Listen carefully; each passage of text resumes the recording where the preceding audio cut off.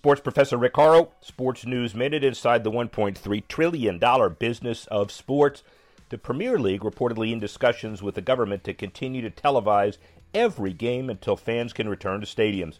Fans will not be permitted back into the grounds until October at the earliest, and talks have taken place about continuing to give them access to games while they remain being played behind closed doors. According to the Daily Mail, plans have been drawn up to keep showing matches on live TV, with the season returning in a little over 2 weeks. But the government will not push for them to be broadcast free-to-air as happened during Project Restart.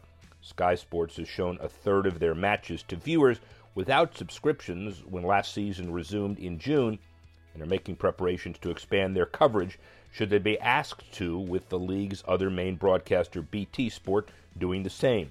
Under the Premier League's original plans, nearly half of next month's matches would not be available to watch on TV, but talks with government officials could see that position change. This will come as a huge boost to supporters who would have otherwise attended matches. Sports professor Rick Horrow, Sports News Minute.